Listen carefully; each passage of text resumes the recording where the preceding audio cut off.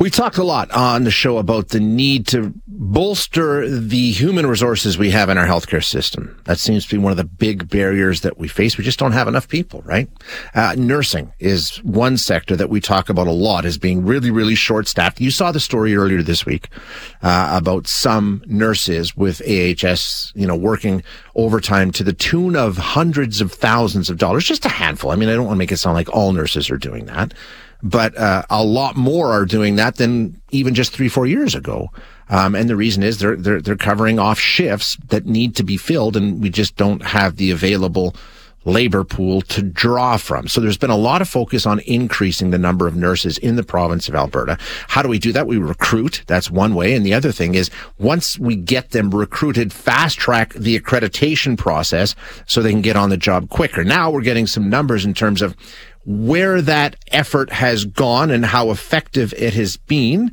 Some new numbers just released yesterday showing that actually we're seeing a pretty good increase. So let's get some of the details around exactly how things have been developing and changing. We're going to speak with Greg Loveday.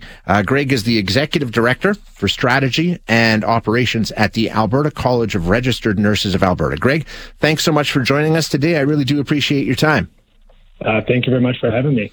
Now, when we talk about the college, you're part of this process, part of the team, I guess, that it has been focused on streamlining, right? And trying to even fast track some applications for accreditation in Alberta. How does that work? What changes have been made? How has that process of getting accreditation been fast tracked, if you will? Yeah, I mean, the summary of what we look at is the way we receive an application from somebody and the way we process something. So the real change that we've looked at in our policies in the last few months is the evidence that we receive and who we receive it from.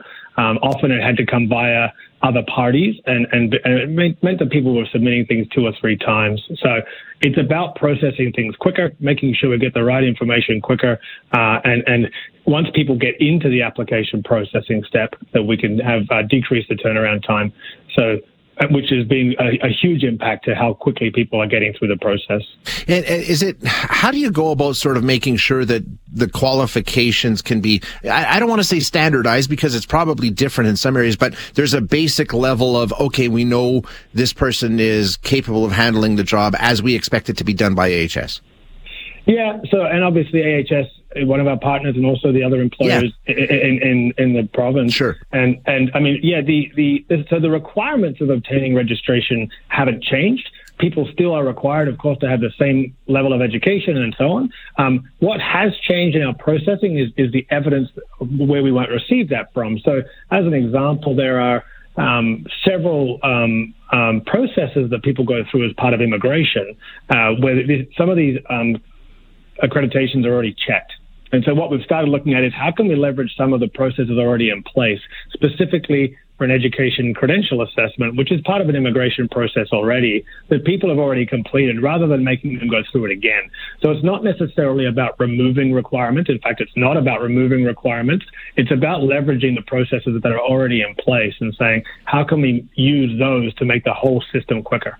Makes sense. Are we seeing an increase? It looks like we're seeing an increase in accreditation. What about people seeking an opportunity in Alberta? Has that gone up? Yeah, I think, a couple of really interesting things. So there's definitely an increase year on year, and you saw earlier this week we shared that. So in the 9 months, our permit year runs from October 1 to September 30th each year. Yep. So from October 1 until now, we've issued more than double than we had in the previous 12-month window for initial applicants. And initial applicants come from 3 buckets. It's graduates from a university program within Canada. It's people who are registered in another jurisdiction in Canada and who are choosing Alberta as their destination of choice. And it's people who are coming who have never been registered in Canada before at all. So those are the people that are referred to as the internationally educated nurses. And we've seen the numbers from university graduates is relatively stable. That's something that we're dependent on how many seats are available at post-secondary institutes. But the other 2 categories are substantially up from year on year. Yeah, they absolutely are. If you take a look at just the international, you're receiving almost 600 applications. In terms over the last 4 years, and like you say, it's almost equaling that now. So is that a result of recruitment? I mean, are we doing a good job of beating the bushes in other places around the world and saying, hey, come to Alberta? I think You know what? I don't think I can't speak too much to that. Obviously, as like the role that we play in the healthcare ecosystem is processing once people apply. Right. Yeah. So there's not too much proactive from our lens. Arguably the province is doing that, and arguably we're becoming a place that people want to come to. But what we're really focused on is a couple of things, and what we can say that's very interesting is many of the applicants we're seeing. We implemented a service in the fall last year, a navigator service, we call it, which allows people to call in to our college and get an understanding of how our process works. And so through that process, we've been able to collect some data on, where these people are already living. And a very, very high percentage of the people that are applying right now are educated health professionals living in Alberta who weren't able to previously get through the process. So it's not just a matter of individuals coming from overseas. There's also those who are already residing here, have already gone through the immigration process, and now are getting the opportunity to leverage their expertise in Alberta. Interesting. So what blockade has been removed there where now they're able to do that when they weren't before? What's changed? Well, it's definitely a couple of processing changes, specifically, the level of evidence that's been received, and a couple of policy changes as far as the examination. There's within Alberta and within North America, actually, we have a registration exam that all registered nurses are required to take to become a registered nurse, and it's standardized across North America, standardized across Canada and most of the United States, but it is not standardized globally. So what we've started saying to individuals is, if you take the standardized registration exam, and we'll give you permission to do that, that can become a piece of evidence you can use to declare your competency to register. And that's a change in policy that has had a really big impact, is to use the standardized registration exam for registered nurses as an entry-level competency test. Makes perfect sense. Absolutely.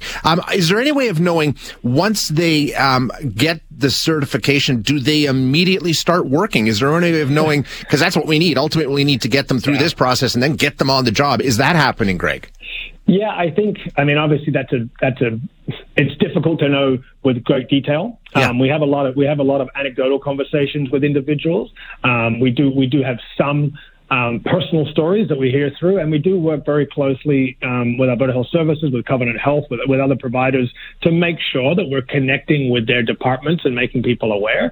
We actually have a couple of pilots in place with Alberta Health Services for exactly this purpose, where we can make sure that individuals who obtain registration are then connected via Alberta Health Services for opportunities.